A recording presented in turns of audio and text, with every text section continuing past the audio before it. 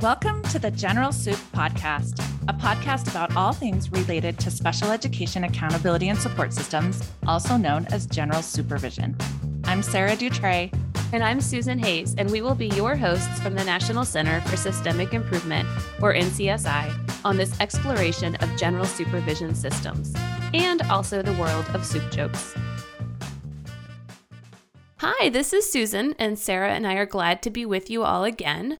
This is our third podcast episode of 2021, and we have enjoyed the opportunity to dish on all things general supervision with each other and with all of you, our audience. So thanks for being with us. And given our soup theme, we'd like to once again kick off today's episode with a little culinary chit chat. Suze, what soup are you enjoying right now? So my family is really into something, it's not healthy. I feel like my soup last month was like legitimately a healthy choice with spinach and chickpeas and sweet potatoes. So my family's really obsessed with cheeseburger soup, but it's really tasty and it's November. It's cold in Vermont. I keep choosing cold weather soups year round.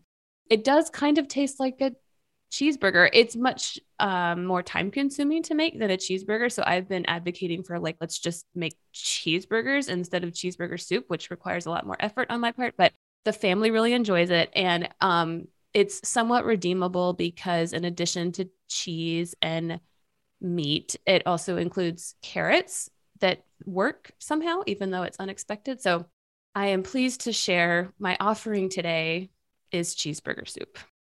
Wow. I'm excited to try it. I haven't heard of it, let alone made it yet. Just make a cheeseburger. For the record.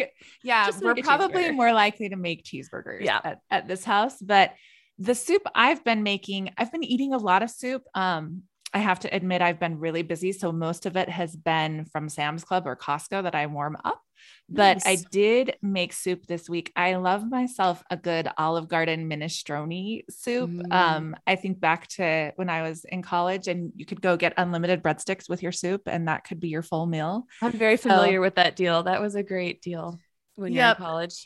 Yeah. So I'm going to share a recipe in the notes for my favorite copycat Olive Garden that I like to make a crock pot of and eat off for a couple of weeks. That sounds delicious.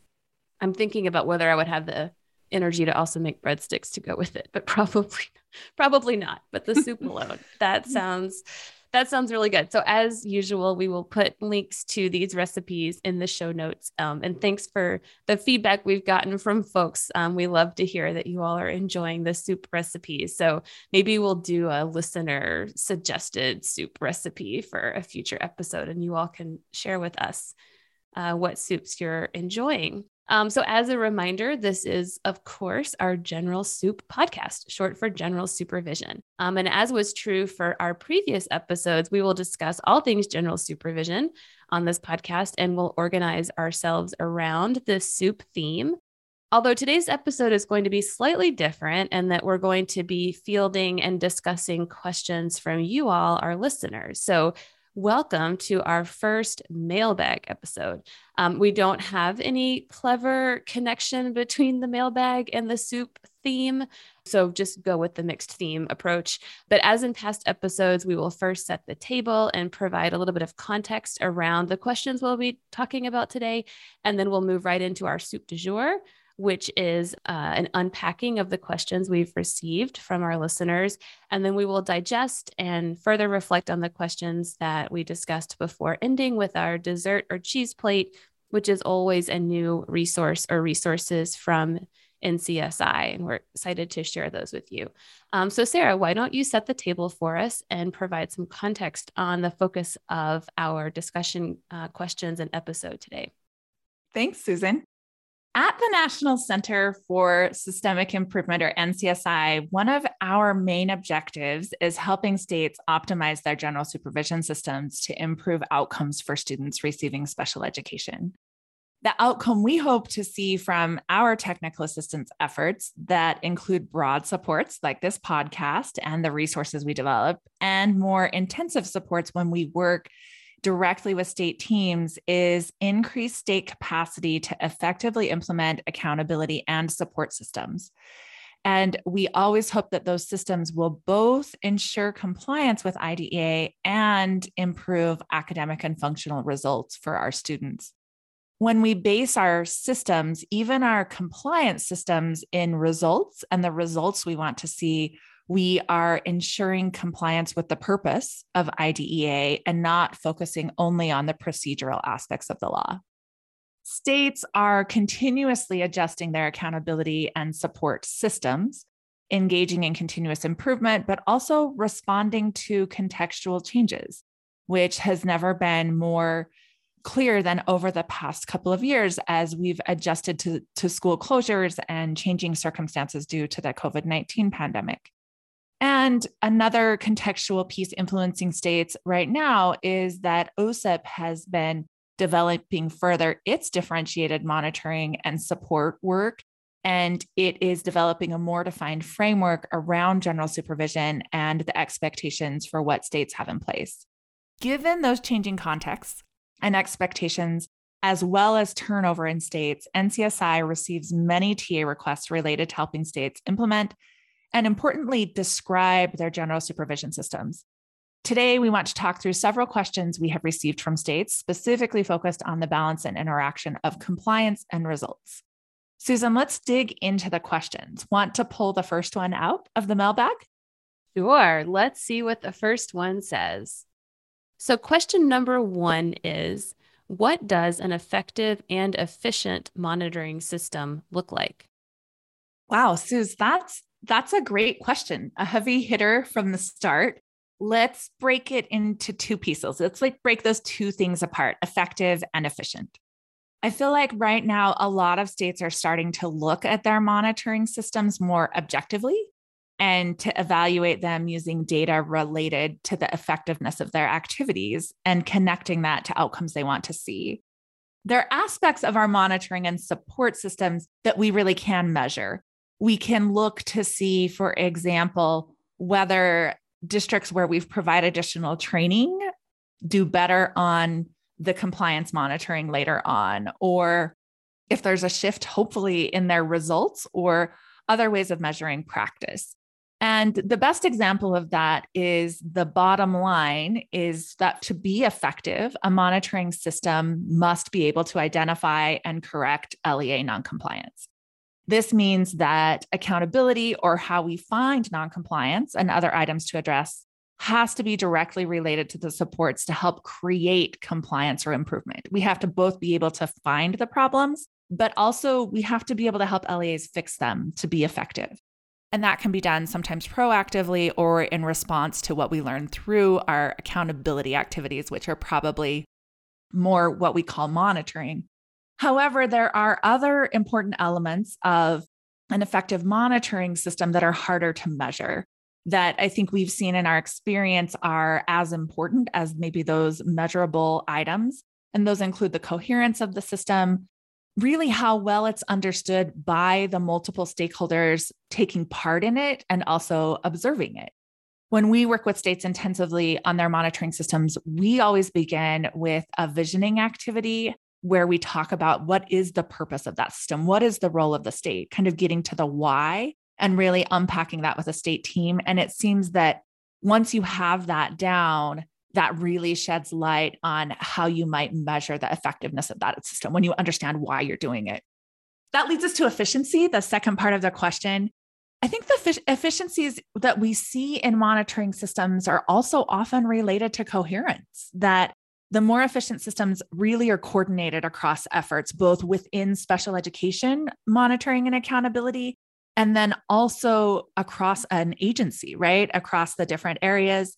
The most efficient systems we see really provide proactive supports. We're not testing LEAs on something we haven't taught them, right? Kind of practice we'd expect to see in a classroom, and then involving those LEAs and giving them responsibility for some of their activities.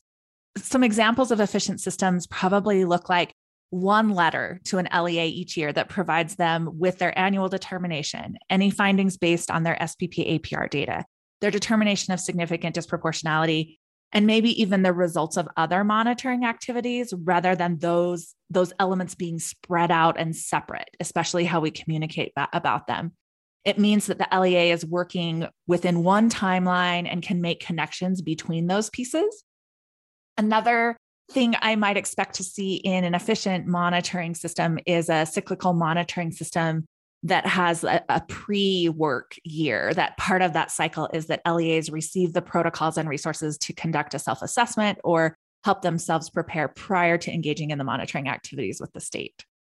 So I think that's probably a question we'll get into more through the other questions. We could probably talk about for an hour what we see, but let's move on to our next question, which I think helps add to that. And Suze, if you'll take this one, the second question is, what are some effective strategies for ensuring compliance in addition to monitoring for non-compliance on the back end?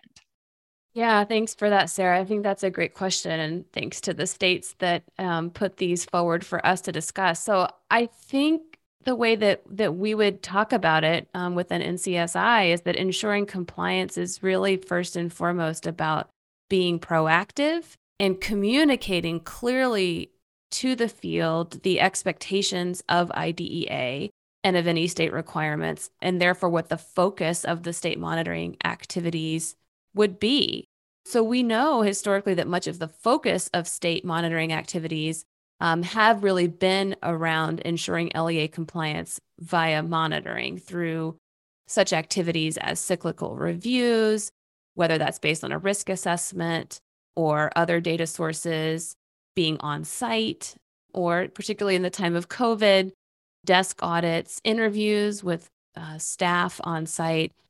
And I think maybe one thing to consider is that the role of a state education agency is really as much about providing support and guidance and capacity building for LEAs prior to monitoring than it is about the monitoring process or processes itself. So again, going back to communication, what steps can states take to proactively build LEA's understanding on the front end, again, of those federal and state requirements and build their capacity to implement those requirements? And then back to something you said, Sarah, really deepening the LEA sense of responsibility for implementing those requirements. And then the state monitoring system really serves as a check on those upfront efforts to communicate and promote compliance rather than the primary mechanism by which compliance is achieved. And we've been working on a new resource within NCSI. We've been so grateful for the input and ideas that we've received from states about what are some ways that LEAs can receive this information clearly, consistently. How can we proactively build that culture of compliance through again, effective communication? So we've talked about things like even beginning at the state level and making sure that all SCA staff have a clear shared understanding of federal and state requirements so that everybody at the SCA level is singing out of the same songbook and sharing the same guidance and communication with LEAs and other stakeholders. We've talked about just really high quality learning opportunities for LEAs around the state so that there's shared understanding of those compliance expectations. And then in addition to sort of universal opportunities for all LEAs to be hearing the same information and guidance, where might there be a need for targeted support to specific LEAs that either have had some challenges with compliance in the past or maybe at risk? Perhaps there's a new local special education director. So being thoughtful and strategic about where additional support and guidance might be helpful. States have also suggested and shared with us the value, and Sarah mentioned this as well, of generating templates and tools that really ensure that LEAs are using compliant practices by using the tools and templates that states provide. And then also really elevating effective district practice. So what are those strategies that are effective at the district level that states can help identify and raise up to say these are some lessons learned from our own district community about what's working? So those are some ideas for thinking about the balance of a monitoring system, the role it plays within this broader general supervision system to really promote compliance, and what are some things that can be done proactively on the front end around effective communication to in some ways potentially take some of the pressure off the monitoring on the back end if there's better front end understanding of what compliance looks like at the local level. And maybe that takes us into question 3, which I will pose to Sarah. a state saying, I need special education compliance monitoring 101. And there may be folks at the district level that would benefit from this as well. So what are those basic steps of identifying, correcting, verifying, and reporting noncompliance as outlined in IDEA? What a great question, Suze. And I think this pulls us back to what you just said, that one of the most important things a state can do is make sure that their state staff and LEAs have common, solid understandings of the basics. And this is one of those items where it's probably worth a refresher often on what these requirements are.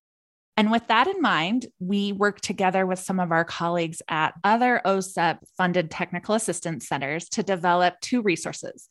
And they are exactly this: a state guide on identifying, correcting, and reporting noncompliance in accordance with the IDEA requirements, and a visual 1-pager that accompanies it. And these tools would be great for going back and checking to check your understanding and to help build the capacity of others on your staff. But the most important thing to remember is that all of these steps must happen in an effective system. It has to identify, correct, verify, and you have to report in some cases. I'll come back to that in a second.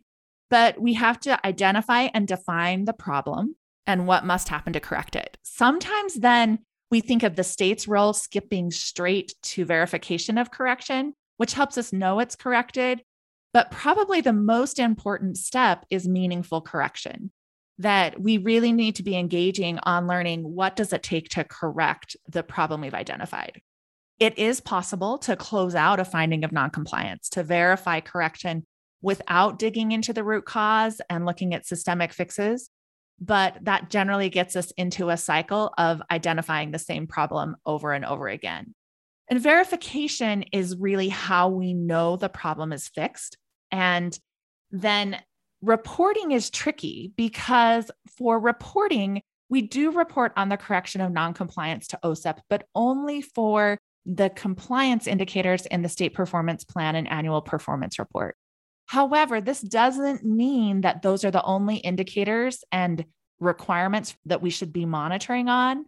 And it doesn't mean that we shouldn't be recording that correction. So to demonstrate that you have an effective system for correcting noncompliance, identifying and correcting it, you'll want to record those findings that aren't with APR indicators, even though you only report on correction of noncompliance to OSEP for the indicators in the SPP and APR. Thanks, Sarah. I think that's super helpful. And I want to sort of pause and focus for a moment on verification of correction. So the third step that you described, because we know this can be challenging sometimes for states. So I'm going to put you in the hot seat again. But our question 4 in our mailbag episode today is focused on verification. So what is the intent of Memo 0902?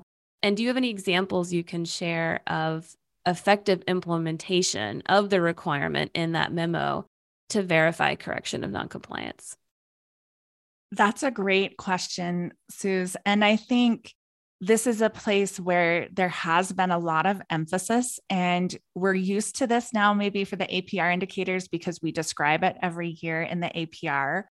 But it's really important to think about what's important about verification and why did it come about. And OSEP Memo 0902 came about because OSEP learned that sometimes states were closing findings based on the completion of corrective actions. So I came to monitor Susan Charter School, and I found that you were not providing prior written notice before IEP meetings. And so I said, for your corrective action, you need to do a training for all of your teachers and case managers who run IEP meetings on prior written notice. So following that, you sent me the sign-in list of all the people that attended that meeting, and I considered that finding corrected. I didn't check to see if that had been effective, if they'd actually fixed the problem. And OSEP Memo 0902 brings in 2, what we like to call prongs of verification that are both important. And it's important to know, again, what they're about. The first piece is that we have to ensure individual child correction. So if the finding that we've made, what we've identified as noncompliance, if that affected an individual child, and if it can be corrected, right? So this first piece doesn't apply if it's a timeline indicator because that timeline has passed and we may not be able to go back and make it compliant, but we can ensure they received what they were supposed to receive, even if it was late. But the first piece really is about ensuring each student received what they were intended to receive. And so if the finding of noncompliance is that my speech therapist left partway through the year and students did not receive the speech services on their IEP, that individual student correction is going to be going back to make sure those students received compensatory services if they needed that, right? I'm going to fix it for those students. Then the next piece, the review of subsequent data to look at compliance, is really knowing, again, was my intervention as a state, whether I just made the finding, whether I directed the corrective actions or the LEA engaged in corrective actions on their own, was it effective? Verification of correction, the subsequent data really is the first step to looking at effectiveness, is were they able to correct it? So this is going back the next year to say, in that example, have all the students at Susan's charter school received the speech that is on their IEPs?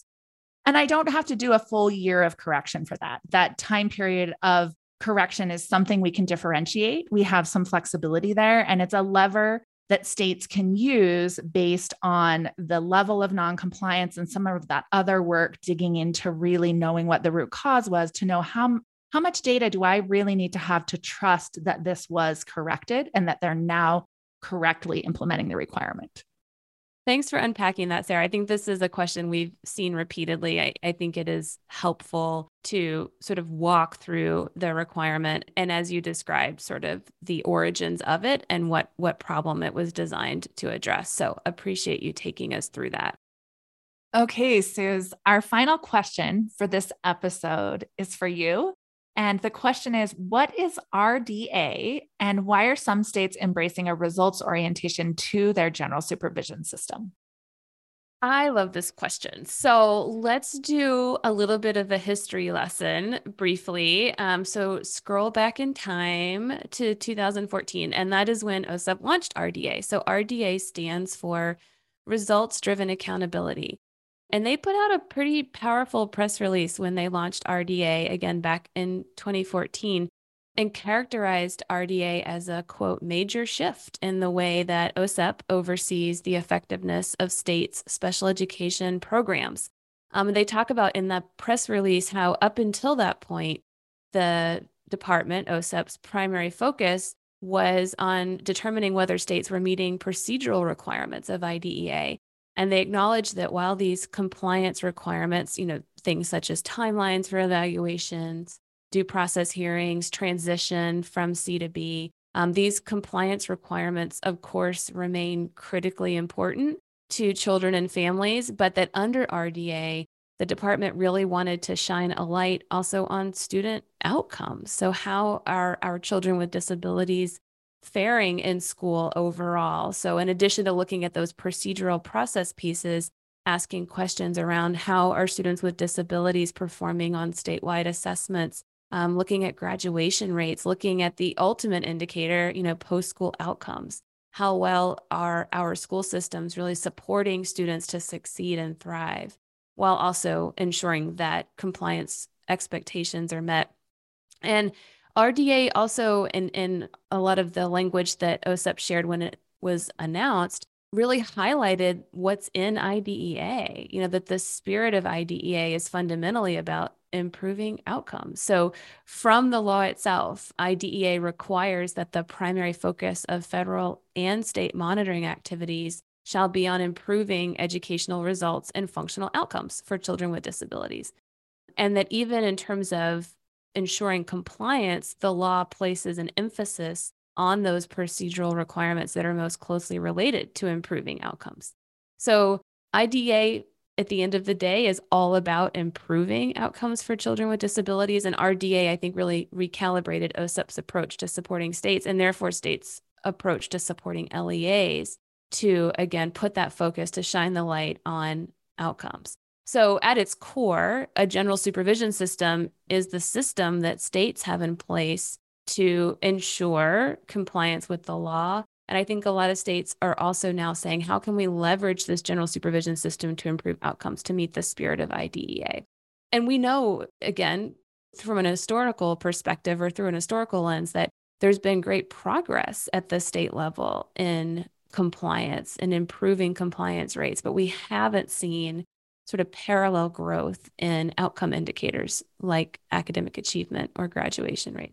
I think many states have really embraced RDA, and many states were moving in that direction even pre-RDA. So you've seen a lot of energy at the federal and the state level to really look critically at general supervision systems, including monitoring, but also technical assistance and PD, looking at use of fiscal resources. How can all of those levers within a general supervision system be focused on improving outcomes? So some of the changes that we've seen states make as part of this effort to really embrace a results-driven orientation are things like beginning to include results or outcomes data in their LEA determinations calculations, and really increasing the accountability system's focus on outcomes. Some states have also incorporated outcomes data into their district risk assessments to either identify districts for monitoring or to shape the focus of the monitoring. And then also the support, to think about the data that reveals which LEAs may need additional support around improving outcomes. Some states have begun to really rethink the monitoring process, what's done at a desk audit level, or even what's done on site to be more results focused. We've seen several states really want to collaborate effectively with other accountability and support systems within the state agency, like ESSA efforts. How can special education join hands with general education to target support and resources to districts that need it most? And then also just really states wanting to put support behind PD that's explicitly focused on strategies and evidence-based practices to improve student outcomes. So we're in this exciting moment. RDA launched in 2014. So it's been on the scene for a while. And I think states are continuing to tweak their systems and in some cases completely overhaul them to really align with the spirit of results-driven accountability, which is on improving student outcomes. Absolutely. And I think it can be overwhelming, right? That it feels like it has to be a rehaul of everything you do, that we're like revamping. But in reality, I think states who found success have started small, that there are small places you can start, right? So you can start to connect compliance and results when you talk about it, right? And talk about, like you said, access is important. And how does this compliance requirement help lead to that access? I think one of the nice connections I've seen happening with that lately is around LRE, that LRE is not an outcome indicator, but probably one of the most important results indicators that really helps predict whether a student is going to have good outcomes at the end of their school career. And probably, like you talked about, a good experience during their school career, right? And so how do we connect that then, that part of LRE is making sure that the right team is at the IEP meeting, right? That they're not just there because it's a compliance requirement, but the reason a general education teacher has to attend. And the reason we monitor for that is because we know that if that general education teacher isn't there, how do we have a conversation about how to increase that student's time spent in general education? And so I think even though they're small, we can start to use that in our vernacular and talk about that. Although our why is bigger, some of those are good indicators to help us prioritize that. And IDEA even says that our system should be focused on monitoring the requirements that are most closely related to improving results. So I think that's a good place to start. It's hard to establish causality, and we're not going to go there with our monitoring systems probably, but we can really talk about the why behind that. And some of those compliance indicators really are about continuing to increase that access to not only the physical space, but also the curriculum. I also think that one thing we've seen several states do, and OSEP does as well, is differentiating those supports, right? That using that risk assessment, especially if we've plugged results and outcomes indicators into our risk assessment, then using that to differentiate our supports, that we focus where we see a need and put more of our resources there, both in that proactive teaching about compliance and in our using our accountability system to check for noncompliance. So I think those are a couple of ways. I think the other piece is that this isn't something we want special education to do on their own. Like, again, what we know about what's going to improve outcomes for students is better core instruction and better access to that core instruction in general education settings. And so there are so many ways now through ESSA accountability and through state accountability systems that we're looking at outcomes and holding people accountable, that I would just say another place is to look to see what's already in place and how do we connect to that rather than creating a new results-driven accountability system. Can we put special education into and make it more inclusive, make those broader state and federal accountability systems we're using more inclusive of our students with an IEP? Great point, Sarah. And hopefully this is helpful to you all for us to sort of reflect and share some of our thinking on these issues. Again, we appreciate the questions that came through, and perhaps we'll do another mailbag episode down the road if there are other questions that you would like us to discuss. But I think we'll move now from our digestion reflection moment into our dessert or cheese plate, where we always try to share a resource or two with all of you that relate to our episode topic today. So we want to share some resources that address the questions or relate to the questions that we just discussed. And all of these resources are posted to the NCSI website, and we'll be sure to link them in the show notes as well. But Sarah, do you want to first talk through the state guide on identifying, correcting, and reporting non-compliance? I wonder how fast we can say all those gerunds. Identifying, correcting, and reporting non-compliance. Yeah, Suze, thank you.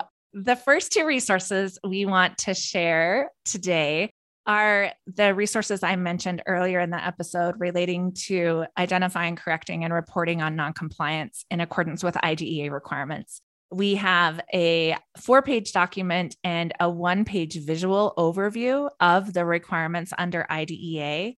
It covers the responsibilities of both the state and LEAs, and where it was developed jointly with Part C TA providers also comes from both the Part B and the Part C perspectives. We will link to both of those resources in the show notes. Thanks, Sarah. And I think the only other resource we wanted to share with you all today is one of our RBAS Fast Fives.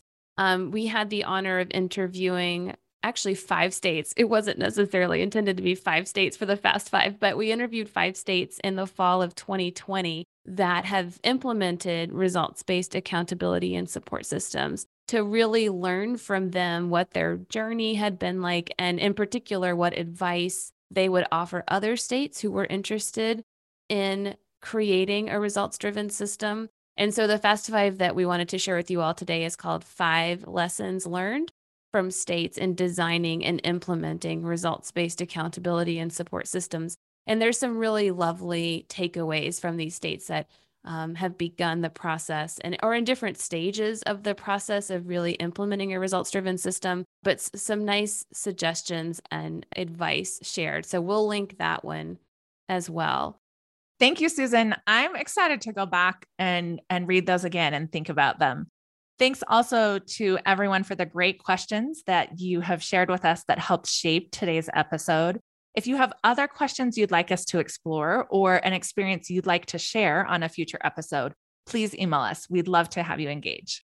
Absolutely. We would be happy to do another mailbag episode in the future if there are other questions, as Sarah said, that you would like us to discuss.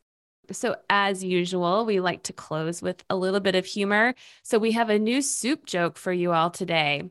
And I'm going to share this with everybody and see how good my comedic timing is. So Sarah, what is Martha Stewart's recipe for chicken soup? I don't know, Suze. What is it? I have the answer. So first you boil the chicken and then you dump the stock. But yeah, I think last time we said we were going to work on our drum and cymbal sound effect. So stay tuned. We'll get that dialed in for the next episode. But as Sarah said, thank you all. We look forward to producing more episodes of our General Soup podcast in 2022. So stay tuned.